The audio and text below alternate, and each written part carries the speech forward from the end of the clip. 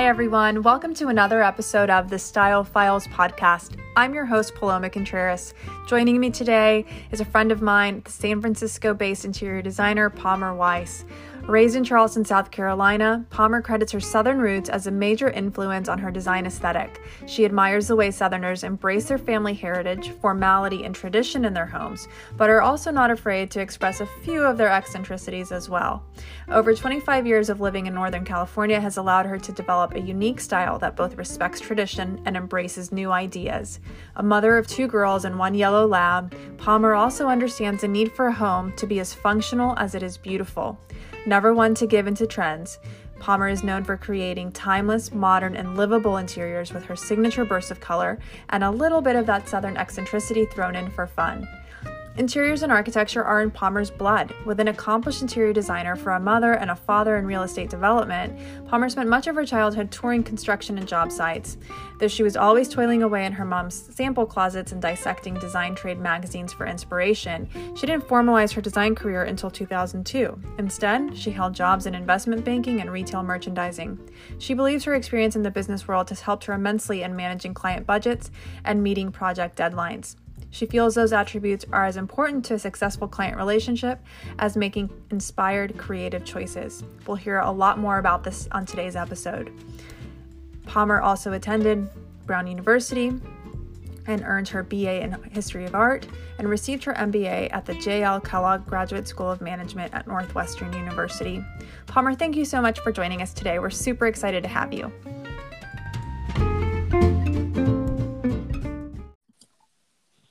Hi, Palmer. How are you?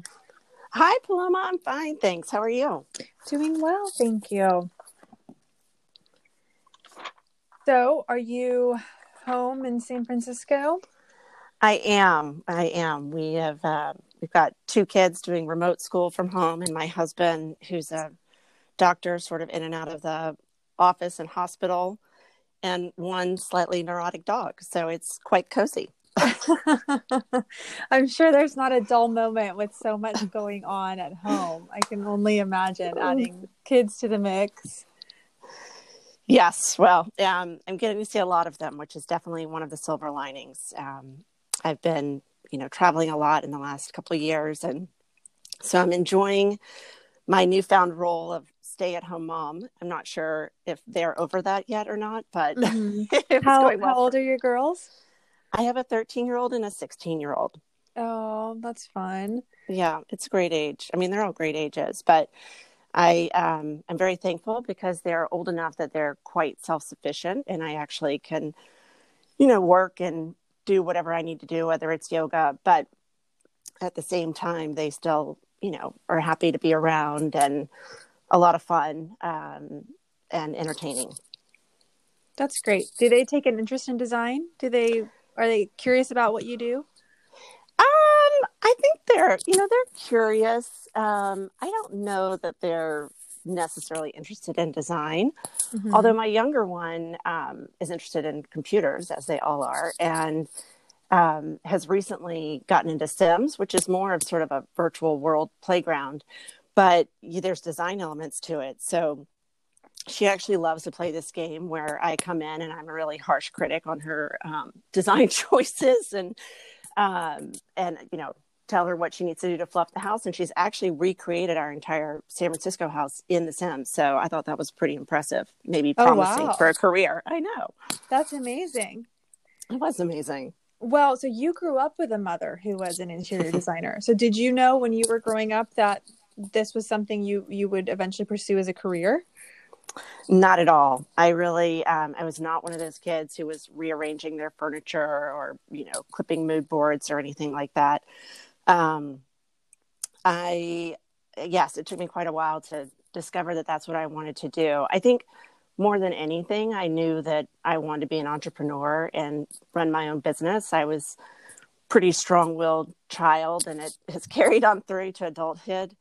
And I always had little ventures going. I mean, it sounds silly, but, I ran an extremely lucrative lemonade stand just positioned exactly right on the golf course, for the South Carolina heat. And, I ran daycares and things like that. So I always loved, having my own little enterprise.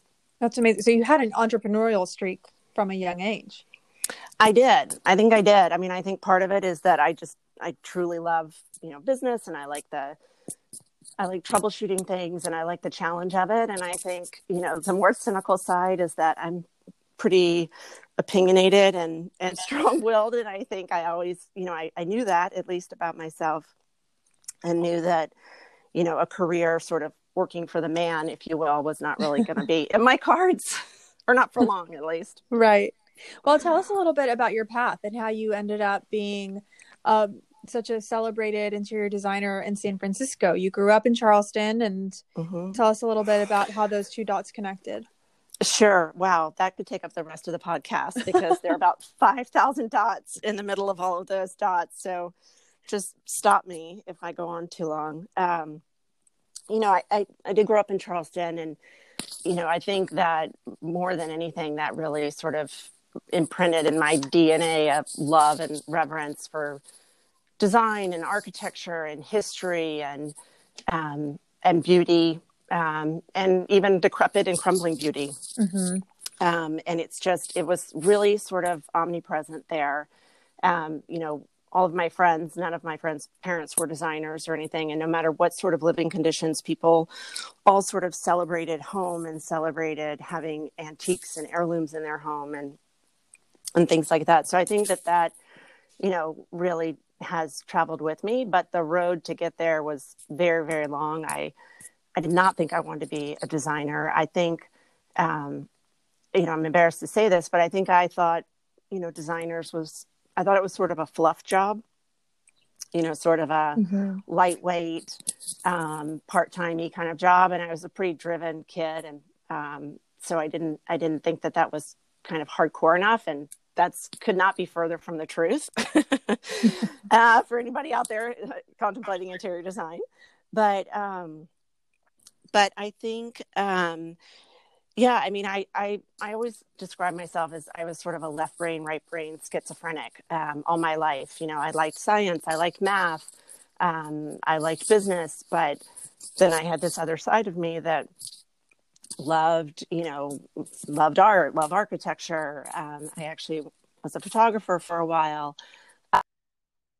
Really, it's been a lifelong quest until I was 31, I think, when I started my design career, to merge those two, and finding this career. So I can walk you through some of that, but I if you'd like, just tell me where to start.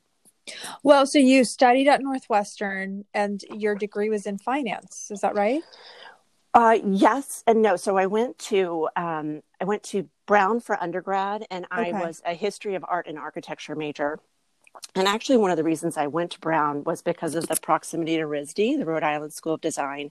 When I was at boarding school, it had a photography teacher who had really changed my life and sort of opened my eyes to that craft of photography. And, this was a time when photography had a lot of time in a dark room and, was a very much of a tactile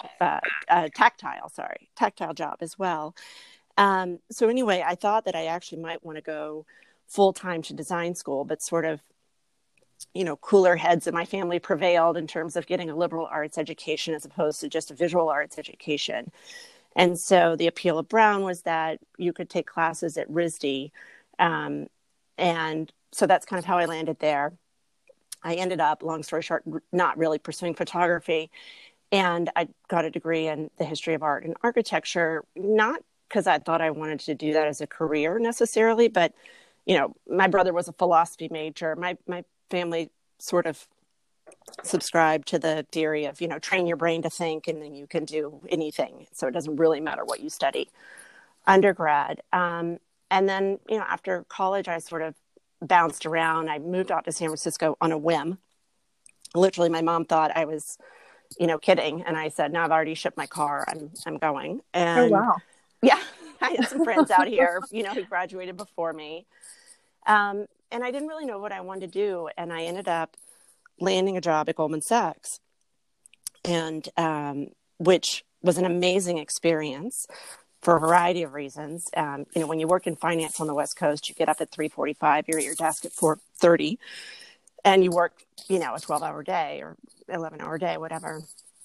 But as great as that experience was, and it taught me a lot about a work ethic um, and I don't know, just amazing people that were working there.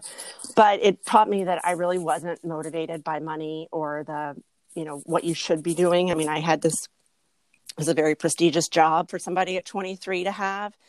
And I just, I felt like it was crushing my soul. And again, nothing against Goldman. It was actually a lovely place and I loved all the people I worked with. But that was when I just kind of knew I have to find whatever it is I'm put on this earth to do. And that doesn't mean I have to be Mother Teresa and solve all the world's problems. I just have to do whatever it is that I'm supposed to do. That thing that makes you jump out of bed in the morning and that you just can't not do. And so anyway, long story longer, I didn't really know what that was. And so I ended up applying to Kellogg, which is Northwestern's business school.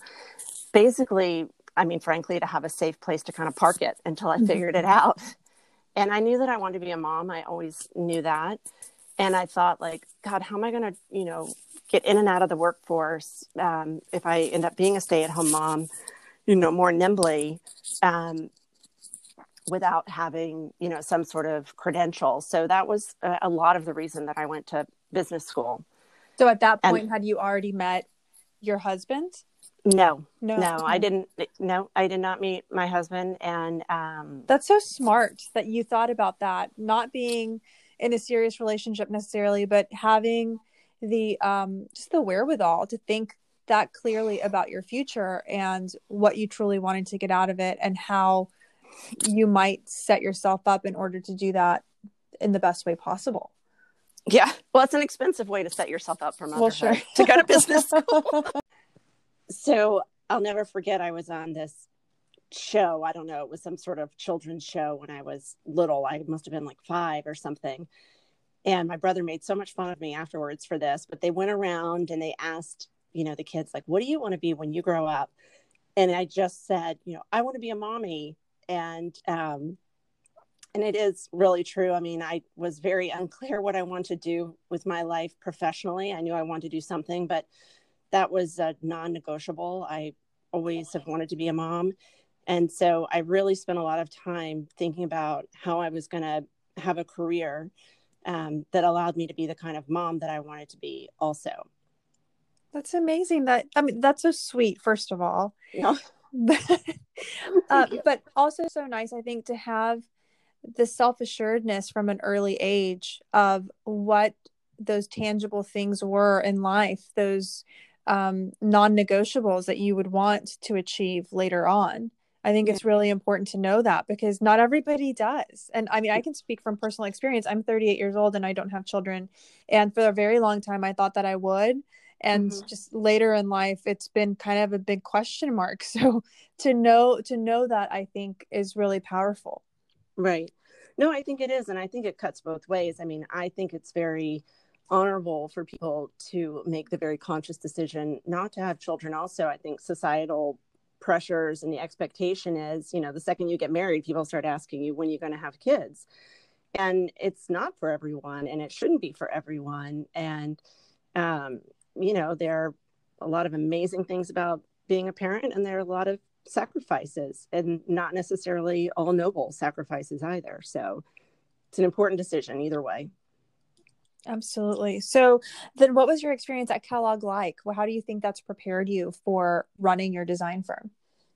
So Kellogg, I mean, luckily, thank God I went to Kellogg and not some other business schools because the whole focus at Kellogg, even though it's a very intense and, great business school, the whole focus is on collaboration and teamwork, and it's got a, big marketing bent. So really everything is done in groups. And I mean, that nothing prepares you better for design and life in general than to be able to work with people.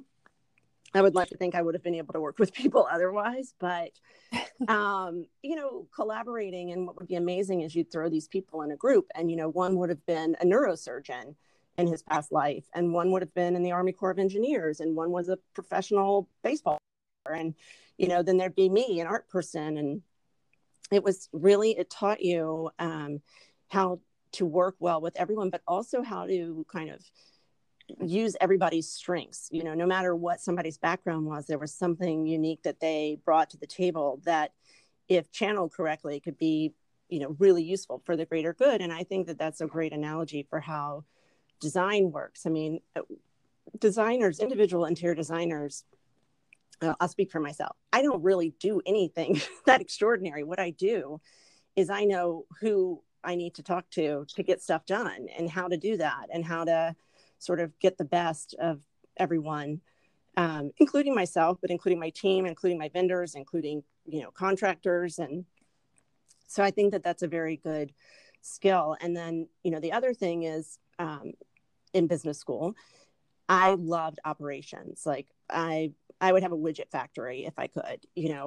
I'm also just an incredibly impatient person. So I love anything that makes things, more efficient, more effective, no waste. And so there's a lot of that in business school, and that is completely directly applicable to what we do. I mean, our business is nothing if not a production line. And you can have all the great design ideas and taste in the world, but if you cannot get it installed on time and on budget, then you're not going to have a very long career.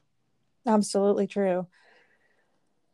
How do you communicate that sense of working smarter, not harder, and being very efficient to your team? Well, I mean, I think, hopefully I lead by example. They all see where my priorities are. I work extremely hard, but, I'm out of here all the time for any number of children's sporting events and things like that. I don't like meetings. I don't do a lot of meetings. The meetings that we do internally are pretty brief, and there's a lot of kind of one-on-one, collaborative meetings. I'm also very fortunate. I have an amazing team, but I just have to shout out to the person who's been with me the longest. She's been with me, 11 years, but Arwen, who's my right-hand person, is, we are cut from the same cloth in terms of how we run things, how we see the world. She's got a funny saying. We have sort of an irreverent work environment here, and she'll say, fewer words, more information. Like, that's what she wants. Okay. I don't know that I could say that without sounding a little bit bitchy to my team, but sometimes that's exactly what's going through my mind. I'm just like, can we get to the point, please? Totally. No, you have to have some thick skin around here. I mean, we have a lot of fun, and we're very, there's no formality here. I mean, I swear like a truck driver. Everybody's nervous about me being on a podcast or a webinar because they're wondering how many times you're going to have to bleep me out. But I've been pretty good so far. You've been good. I just had Alexa Hampton the other day, and she dropped a few F-bombs. So you'll be in good company if you do. Alexa went to Brown. It was in my class at Brown. Oh, wow. I didn't realize. I knew she went to Brown, but I didn't realize you guys had been there at the same time. Isn't that funny? Yeah. Wow.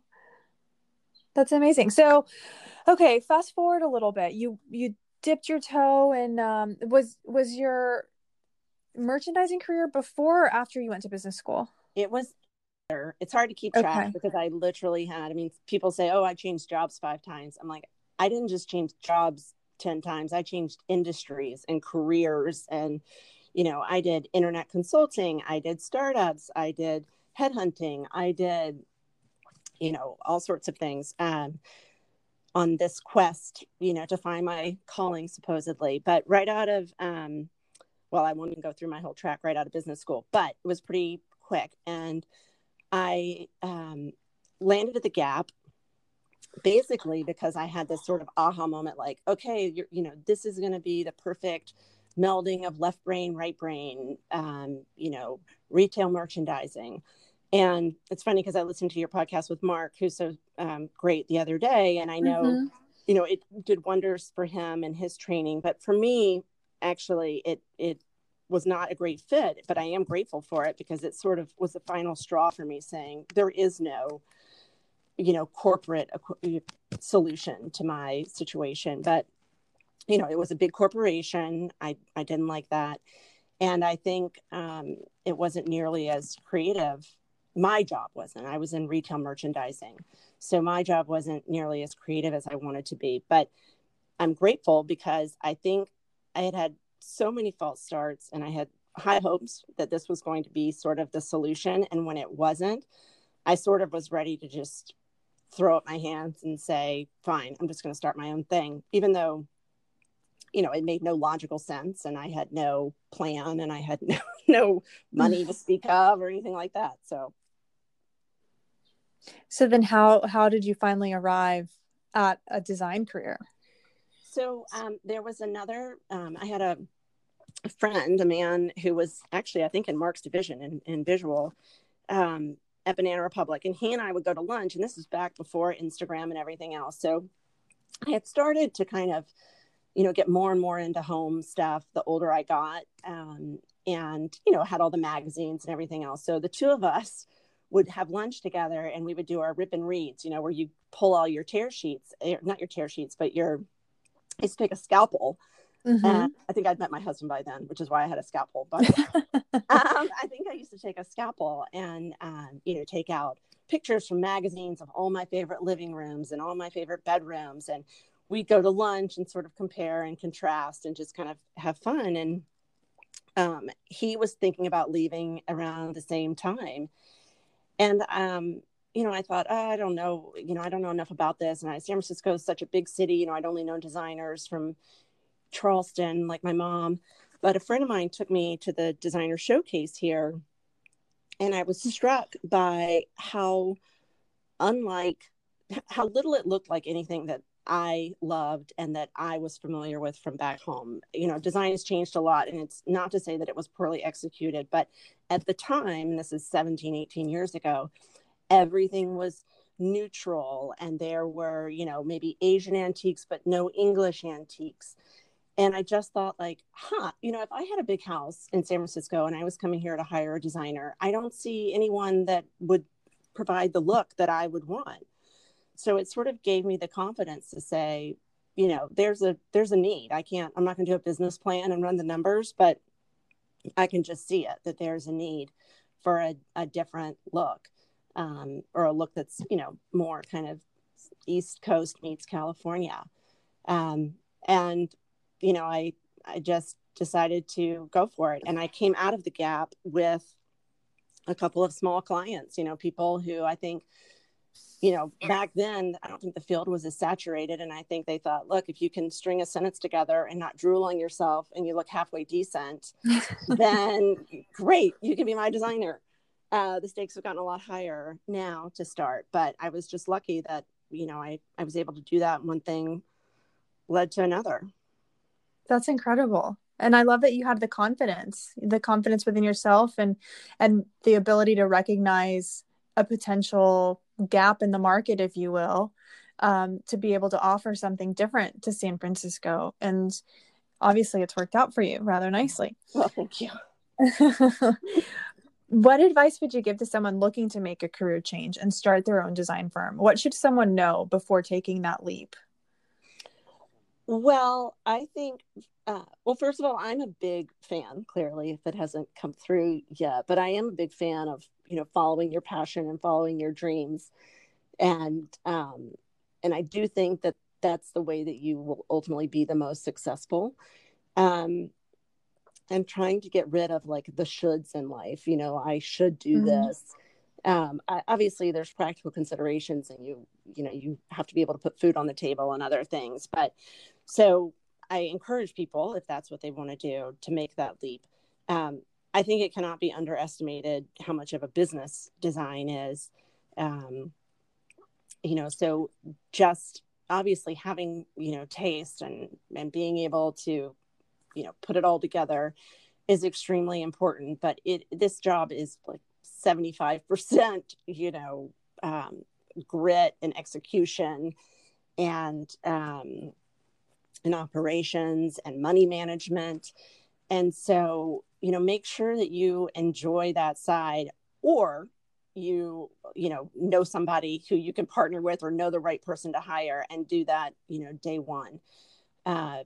Because it is so important, not only because, this business is largely word of mouth and you're only as good as your last project. And I don't care how pretty somebody's house is. If you've, blown their budget or, not executed correctly, they're not going to be happy with you. And it only takes a couple of those to go around to where you're not going to have a lot of new business coming in.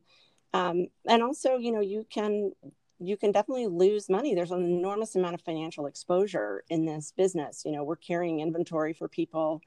And so I just recommend that you really get your ducks in a row in terms of, making sure you have your insurance set up and your business license set up and you understand what software to use and you get on a software program right away and know where your weaknesses are and find somebody who can help you with those.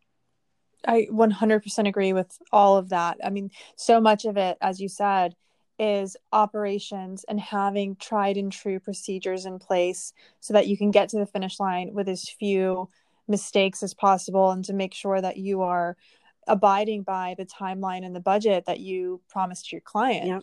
And there's so many different factors, many of which are out of our control that can happen from point A to point B. Yeah. And so having those procedures in place is such a peace of mind factor, because once you figure it out, and you won't know from the beginning. And, I didn't work for anyone else. And if I had known in my early 20s when I was still in college what I would eventually be doing with my life, I would have loved that opportunity. I would have loved to have changed my major and gone to design school and then trained under someone else for several years, because as you figure it out, if you don't have anybody sort of guiding you in the right direction or giving you the framework of how to run a successful design operation, there are so many mistakes that you will make. Yeah. I mean, it is literally blood, sweat, and tears to get a business up and running and to keep everything moving the way that it should if you don't have that framework in place. Absolutely. And you're going to make mistakes anyway. I mean, I tell my office, I don't mind mistakes. What I mind is if we ever make the same mistake twice. Exactly. So we try not to do that. Exactly. Well, tell me a little bit about your team and your process as you work with clients. Where do you guys typically like to start your projects? What is the impetus for you? And then what is sort of the process of how you like to work with your clients? Sure. So, the first step obviously is just getting to know the people, in an interview or phone conversation, an in-person meeting, understanding, really who they are as people, as a family, how they want to, what they want the ethos of their house to be. And then, brass tacks also of we need it to be dog friendly, or we need it to be kid friendly, or we need to be able to host however many people, so sort of a big picture, high level, who are you and how do you want to live? But then before we do much creative, it might, because of my background and also the way that my team works, we go right into floor plans. And the reason that we do that is that I always start with a budget. And I don't care if your budget, I do care how big your budget is, but the reason that we always start with the floor plans is that they don't lie. People can throw out numbers. Oh, this room might cost X amount, or, this house might cost so-and-so, but you really don't know until you do a floor plan. And, even in obviously you won't necessarily stick to that exact floor plan and things will be changed in and changed out. But once you do a floor plan, we can get really to the dollar down to how much overall it's going to cost. One room might come in a little bit less. One other room might come in more. We might swap out 2 chairs for a sofa, but we've been doing this long enough and we have enough history in our system. And, Arwen's got enough financial chops to know exactly, how much the pillows are going to cost in the house. So we always start with that because first, I just like that to be very transparent. And I like to hit that sort of head on right away. And really, it does inform so much of the design, because how can I possibly know how I'm going to design if I'm going to do Degournay wallpaper versus paint? I mean, that's a swing factor of, $25,000 easily. So what's the point of designing with Degournay if that's not really in the budget? Or I also like to help people walk through there are trade-offs, because even though I'm fortunate, I work with extremely wealthy people, you know, most people do have a number, I always say my clients didn't get to where they are by being dumb about money. They're all extremely smart about money. And so they want to approach this the same way. So, yes, while they might be able to afford to gourmet, maybe they would instead rather have, a workout room or something else. But how are you possibly going to make those decisions in a vacuum before you've seen it all laid out in front of you in floor plan and in financial terms? So that's where we start the project. That's so smart. And exactly for the reasons you outlined, you can't go down the rabbit hole of this vision if you don't know that the numbers can support it. Right. And then we do, not to sound like a total operations machine. We obviously get into all the creative, fun stuff. As soon as we do that, and we can get to that pretty fast based on, I have two people who do CAD here, and, I do the numbers with Arwen. And so we can get to that very fast. And then we can get into, the fun of designing. And we typically start with a lot of images. I actually manage a lot of my business on Pinterest with like private Pinterest boards between clients. The old adage, like a picture's, worth 1,000 words. And I think it goes back to my tear sheet days from the Gap, my lookbook days. But, talking through images with people about what resonates and what doesn't, and really drilling down specifically, can tell me a lot about people, and what they're ultimately going to like.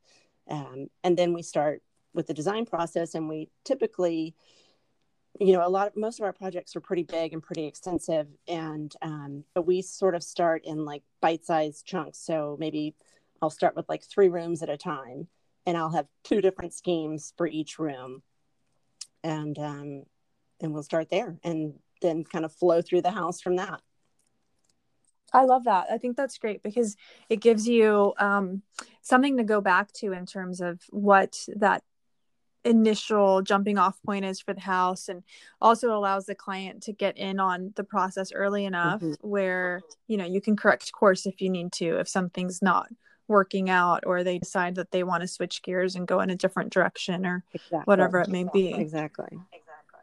And luckily, what happens more often than not is we're very lucky if we've done our work up front and had enough, back and forth and communication. A lot of times what they do is they end up picking even one of the extra schemes for another room in the house. They'll say like, oh, I really like, both of those bedrooms that you just showed me. Can one be the master and one be the guest? Or, so that's good.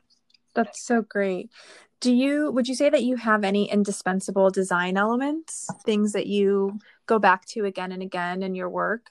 I don't like, I'm sure that I have repeated myself. I don't like to repeat myself. Part of it is that I get bored easily and want to move on. So I try not, it's not, I don't have any one fabric or anything like that. I would say I definitely always have antiques or one of a kinds, and we buy very little furniture from sort of traditional design showrooms. We buy a lot of antiques or one of kinds. We make a lot of custom furniture. So I would say, antique, one of a kinds. And then I think I left this one out of my long career tirade, but I also worked in art galleries and modern art galleries when I was at Brown. And so I really do love art, and obviously spent a lot of time thinking about it. So I advise clients a lot on art, and everywhere from, just fun stuff that's found on Etsy to sometimes I bring in a consultant who used to run Sotheby's, and, we'll bid on things at auction. So I would say original art is also something that is indispensable to me. Absolutely. And both of those things, I think both categories between antiques and art are such huge, huge, important elements in design in terms of giving a space personality and life and a sense of history.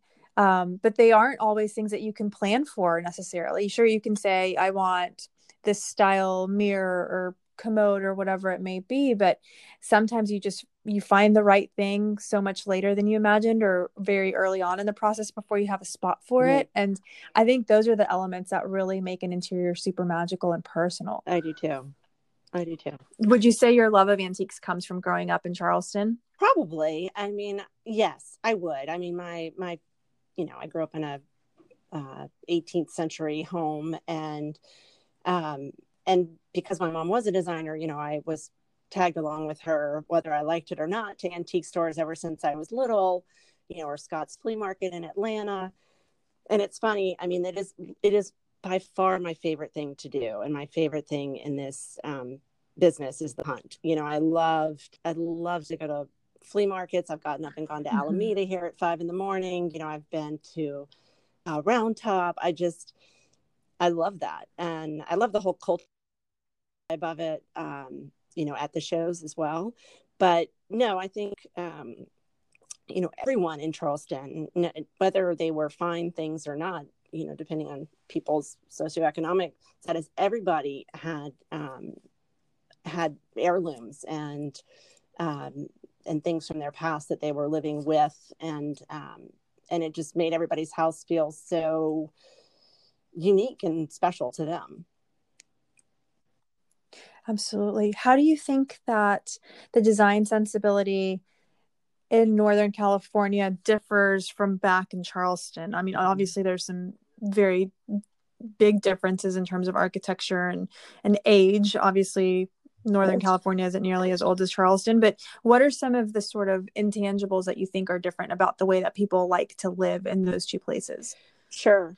Well, I'll say this. I do think that in my time in design and my time in San Francisco, I mean, I first moved to San Francisco in 1993.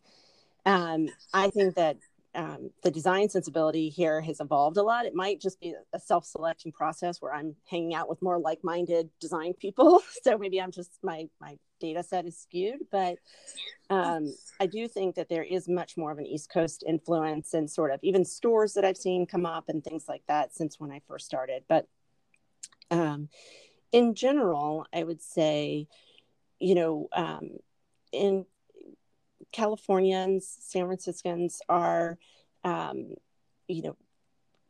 sort of don't like a lot of stuff. I would say they're not as into the layered feeling and, what you could call a cluttered feeling that I think maybe Southerners and certainly Charlestonians are more comfortable with, easy on the tchotchkes and the candlesticks and all that kind of stuff. So I think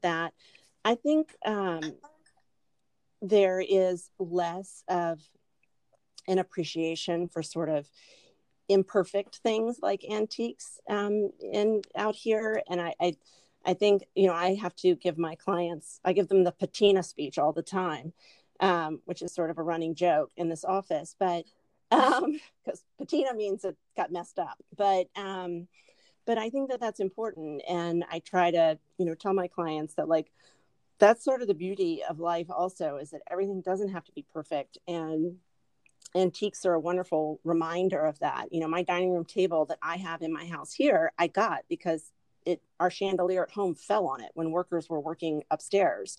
And so it's got huge divots in it, and it's fine. I mean, it's still, I love it. I love the story of the chandelier falling, and, so I think that is something that Californians are less comfortable with, but luckily my clients are open to my opinions on that. And I sort of am able to bring them along a little bit. Is the majority of your work still in the San Francisco area, or do you find that you travel a lot for work? I've been traveling a lot. The last year I was in Montecito, Dallas, Montana, and then wine country. So, but most of them originated as clients here. Mm-hmm. But it's, it's fun to get to do different environments. I love doing second homes. They have a different level of freedom and looseness to them that are a lot of fun. For sure. It's so nice to just get outside of your own four walls, if you will, your usual day to day, the same scenery, the same sort of environment and work elsewhere, because people just, like you said, there's a different Yeah, vibe, there's a different sense of place from one location to the next. So I think as a designer, being able to do that, to have those opportunities, makes us stronger. I agree. And it's also, I mean, it's wonderful for sourcing for projects. I mean, I just installed this home in Montana and I found some of my favorite, these huge wooden carved deer heads in Dallas, you know, when I was there working for my other project. So a lot of good cross fertilization there for projects as well. That's so great. Where do you typically turn for inspiration, Palmer? Well, this one is, I'm probably a little bit different, or this might sound crazy, but I really am not. I mean, yes, I look at Instagram and I read magazines and I've had books from all the great designers and everything else. But I really, I'm a huge sports fan. In particular, I'm a massive football fan, Baltimore Ravens football fan. And I really am more motivated by sort of excellence across all sorts of levels of, you know, disciplines. And one of the reasons I think I like football, and particularly my favorite position as wide receiver, is this sort of, you know, leave it all on the field mentality. And, you know, pick yourself up and dust yourself off after, you know, having a bad play or something like that. And so things like that really inspire me. I know that that's silly, but you know, all the design stuff is great. But I try not to look too specifically at a ton of design also, because I feel like, you know, I don't want to either consciously or unconsciously copy people. I mean, of course, there is no original idea. Everybody is constantly sourcing from other people and getting great ideas. But I really would, you know, I would rather try to put blinders on a little bit there and see what I can generate between my own, you know, two ears. Um, so yeah, that's that's where I get my inspiration from. Well, I think that's important to remember because, like you said, whether consciously or unconsciously, all of that outside inspiration, all of the things that we expose ourselves to, they do start to creep Mm-hmm. in. And I was just having this conversation with Young Ha, as a matter of fact, when we recorded our episode, about how when you do a show house, when you design a room for a show house, it can be a little bit of a challenge because there is no Mm-hmm. client. There is no set of parameters, if you will, other than a timeline. And it's basically just you and your creativity and a direct representation of what your true style Yeah. is without those outside influences. And I was saying to her how, you know, on a few occasions where I've had the opportunity to do show houses, I really have to sit with myself and my own creativity for a little bit and really think about, you know, okay, if I drown out all of these other things that I've seen or that I love, what is a true um a true interpretation of what I love at my core without any of those influences. And I do think if, you know, you are constantly on social media or constantly with your nose in a book or in a magazine, some of those things start to creep in, and it's certainly a positive thing. I mean, I think we can learn from a lot of other things that are going on in the world and resources and ways of executing things, but at the same time it's sort of a slippery Yeah. slope. You have to be careful about how much you take in, and you know what the difference between inspiration and then potentially sort of crossing over into a more dangerous territory where you're diluting your own sense of self and own sense of I agree. style and adopting someone I else's. totally agree. But I love the football reference too, because I feel that way too, not necessarily about football per se, but just the idea of seeing someone regardless of what their profession is. And I've said this to my husband before, whether it's Bruno Mars Mm-hmm. performing at the halftime show at the Super Bowl and just leaving it all out there, and you can tell not only is he amazing at what he does as an entertainer, but you can tell he's having so Yeah. much fun doing it. Or visiting a winery, like a boutique little winery somewhere in the Napa Valley, and these people pour all of this passion literally into, you know, the product that they are bottling and selling, whatever the discipline might be. Just the idea of someone doing what they do with so much heart and passion and joy, I think that's so I agree. infectious. I just, it makes me happy to see other people succeeding and loving what they Same. do. Yeah. No, exactly. So whether a wide receiver or an Yeah, entertainer, Cirque du Soleil is the my other same one. policy Cirque du applies. Soleil is one of my other ones that I just love. Oh, yes. I haven't been to Cirque du Soleil in a It's while, but impressive. I mean, just the Yeah. athleticism and artistry is Yeah. incredible. And the precision. I mean, the operations of Cirque du Soleil Hmm. is not to be underestimated. Well, that's true. I've never really given that too much thought, but just to be able to Mm-hmm. execute an operation at that level of that caliber, and it's a Yes. road show, so they're moving from place to place, and they're having to do it again. It was That's amazing. amazing. So, what is like? Tell us. I feel like there's so much that we can glean from you and learn from you in terms of your operations, because as we're talking more, I'm realizing like you really love the idea of the precision and execution and all of that. What are you most proud of? Is there a policy or procedure or process or whatever it may be that you've implemented in your firm or in your work that you are super proud of, that you feel like really works for you? Well, and that'll be a two-part answer. So, really, honestly, when you started to say, what are you most proud of? Honestly, the thing I'm most proud of as an employer is that my retention and having employees who've stayed with me for a long time and who, for all intents and purposes, seem happy to be here and who are, you know, this firm has enabled them to support their families and live a life that they want. So honestly, that is what I am most proud of. But I would say in terms of what we do, I mean, I think our budgeting process is pretty good.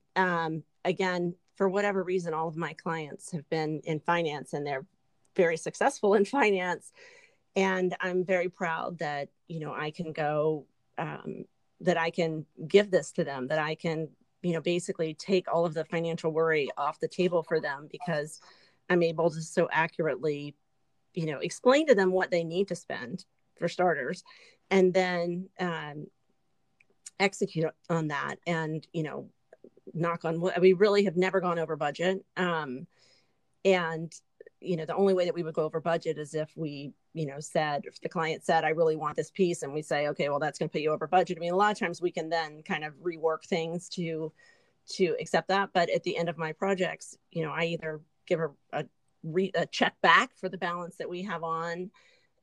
So I am, or or even Steven, but I think that's what I'm probably most proud of.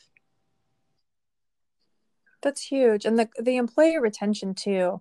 A lot of times for whatever reason, people don't stick around that long or it doesn't work out. So to be able to say that your team has been with you for such a long haul is an amazing, amazing achievement. Oh, thank you. That they're amazing people. They've And got I'm the sure a patience of testament, I don't know what. well, I'm sure it's a testament to the kind of boss that you are and the way that you treat them and the sort of sense of autonomy and growth and inclusion that they must feel in your office. Well, you'll have to interview them to to hear if any of that's true. But I think I mean that some of that may be true and some of that may not be true. But Hmm. I think people want to be treated obviously fairly, and I think we try here. It's all women, for what it's worth, and everybody has families in some way, shape, or form. And I just try to, we try to keep our priorities straight. This business is very important. We do serious business. There's a lot of money at stake. But at the end of the day, people's health and their family, the health of the family is number one priority. And I think you just have to keep your priorities straight, and your employees will appreciate that.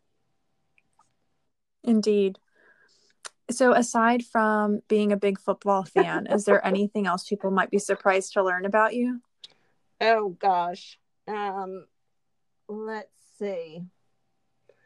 Well, maybe I love gospel music, and my husband, I'm married to a Jewish man who's not religious at all. We are not, we are not a very traditional family.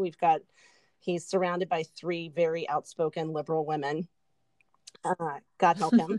And, I'm not very traditional in a lot of senses, but I have always loved huge gospel choirs. And it's actually really quite sweet because my husband, who is not religious, like I said, will always sort of, if there's ever a gospel event anywhere, he'll make sure and get us tickets and go. And my children will sort of cringe, they'll go and they'll sort of half cringe, half, I think, maybe be a little bit proud of me because I'm always the first one up on my feet, dancing and singing, in a huge auditorium. And so that might be a surprise, I guess.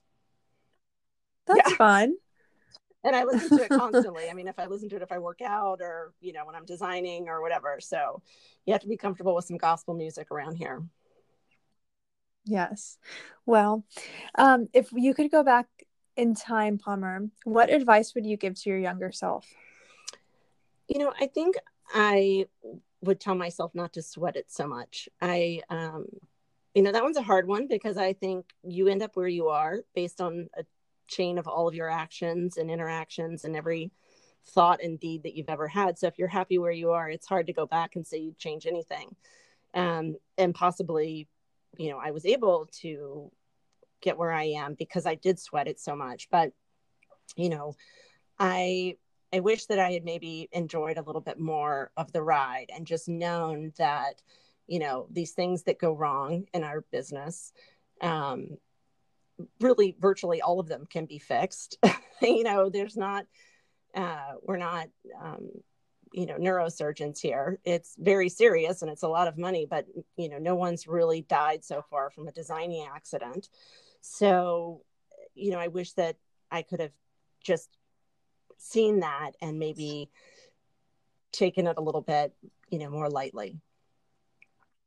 Yeah, it's important to remember. I say that to my team sometimes too. Like, yes, it's serious business. It's a serious operation that we're running, and these are people's homes. That's something very sacred, and the relationship that we have with our clients is so important in that, there's such a huge level of implied trust from the fact that you're in their homes, designing their homes around their families and children and pets. And, there's a financial element involved.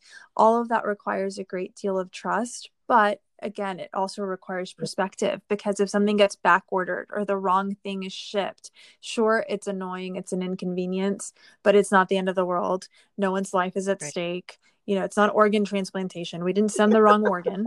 So we'll figure it out. And so that level of perspective, I think, is important to maintain. And sometimes it's harder. Like, I think we're pretty good about it in our office, and most of our clients are really wonderful and easygoing and understanding. But every now and then, it's their home. And so people, it's serious to them, but sometimes the reaction doesn't necessarily merit the situation. And you have to just go back and think about the fact that at the end of the day, it's going to be okay and we'll get it all resolved.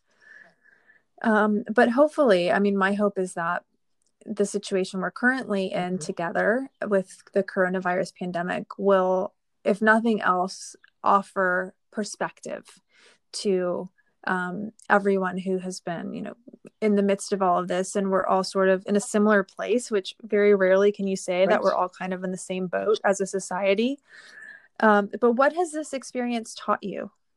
Have you found a silver lining? I have. I mean, I found a lot of silver linings, and to take nothing away from the unbelievable suffering that's going on out there, whether it's financial or emotional or physical and loss of loved ones. But, for me, I say this is sort of my Ariana Huffington Thrive moment. I don't know if you read her book or if you're familiar with her story. Sure. But for those of you, if you haven't, she, Ariana Huffington's obviously a very famous journalist and she an author and influencer. But anyway, she had this moment where she fell and hit her head on the side of her desk and sort of woke up in a pile of blood, and it was because she was exhausted and overrun and everything else. And that was sort of her aha, lightning bolt moment where she went and really changed her life and made some extreme adjustments to how she lived and what her definition of success was.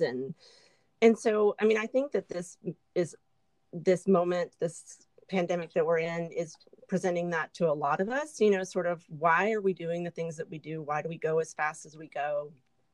What is truly adding to our lives versus just taking up space in our lives and ultimately distracting from it? And I was sort of already on that path, coming off of a couple of just crazy years of, travel and work. And it's not that I'm going to stop working. I'm not. I love my job. And, if anything, this teaches me how much I miss, the environment with my colleagues and things. But I was already taking a hard look at why I do what I do. And this has really put a magnifying glass on that. And so I think that, my family at least will be making some changes probably, and just the way that we live week to week. And it, along those lines, silver linings, I've been able to spend so much time with my kids and my husband. I mean, we literally went through a couple of months where we were kind of high-fiving each other on the way out the door, one of us rolling in with a suitcase and one of us rolling out. So, I've really enjoyed that. I mean, my kids will cringe at this. I'm not a cook, but like I've been cooking and just sort of enjoying the simpler, slower things in life, which is nice. That's wonderful. Yeah, I think a lot of people will reassess what matters most and how they're spending their time. And I do think a lot of us will be making changes moving I forward. hope so. It's, too bad that it took something like this for a lot of us to do that introspection and figuring out what matters. Unfortunately, it's come at the cost of a lot of people's lives and livelihoods, but something good has to come out of it. And I think if we don't allow something good to come out of this, then, all of that is in vain. Agreed. Well, on a lighter note, what is currently giving you hope, Palmer, in the world of design or otherwise? I mean, I think this period is as hard as it is. It feels incredibly hopeful to me. I mean, I've been so moved by so many things during these 5 weeks, we're going on 6 weeks. I mean, I think, right when this started, the world was feeling incredibly partisan and sort of confrontational and overly selfish. And I've just been amazed at how adaptable and resilient people are. I mean, from, parents on different coasts to, colleagues and everything else. I mean, just the way that people are really coming together and sacrificing for a greater good. I mean, of course, there are exceptions, and those are always going to be disappointing, but that's been really lovely to see. And I think it was time to see that. I think it couldn't have come at a better time to see that. I think also, like, I'm just amazed at like the grit and the ingenuity of people and their desire to, at least survive or thrive during this period. I mean, whether it's, I went to go pick up a pizza the other day from this place we used to take the kids when they were little, and the whole place was founded on packing all these kids in there and kids throwing pizza dough around and, every, just a classic sort of not a great restaurant. And they had the most professional operation set up. I could not even believe it. I mean, from the second you called to how they did the credit card to how they had like reorganized their entire place so that all their employees could stand 6 feet apart and everything else. It was amazing. And this was weeks ago. So this was like week 1 of the pandemic. So I'm just always so impressed with how adaptable and resilient people are. Yeah. Yeah. I mean, you have to be resilient and be able to adapt to what's going on. Because otherwise, if you're just sitting bemoaning the changes, you'll Yes. go nuts. I mean, you'll drive yourself insane. And, in order to survive, and that's not to be dismissive of the real challenges that people are facing. And obviously a lot of, the future of a lot of businesses is at stake right now. I think we're lucky in what we do as interior designers and dealing with a demographic that, will be fine for the most part. Sure, there will be changes that need to be made. And I worry about our workrooms and some of the people that we work with that depend upon the rest of us. Generally speaking, like, we'll be fine. That's not to say that we are glazing over that, but yeah, I mean, you have to, like, it's the same sort of premise as if you don't laugh, Right. you'll just cry, because it is such a scary time. And I think finding a way to keep looking forward and to remain positive and finding ways of adapting and changing and pivoting where you need to in order to survive, to have that fighter mentality, I think is super important. Agreed. And I mean, you just touched on it too, but the humor is also just amazing. I mean, the memes going around, and I mean, I certainly haven't cried this much in a 5-week period, and I don't even know ever, but I also haven't laughed this much and laughed this hard. I mean, people are funny, and they can get themselves out of a lot of things by keeping a sense of humor and remembering to laugh. I mean, again, not to belittle anything of the real horrible challenges where there's nothing funny about it, but for the rest of us trying to slog through day after day, keeping a sense of humor is key. Such an important reminder. Well, thank you so much, Palmer, for making us laugh today and for sharing so much wonderful insight, such great advice. And it was also wonderful to hear more about your story. So thank you for so joining much for us. having me. Of course. Well, be well. I hope You to too. see Take you care. soon. Bye. Okay. Bye, Palmer.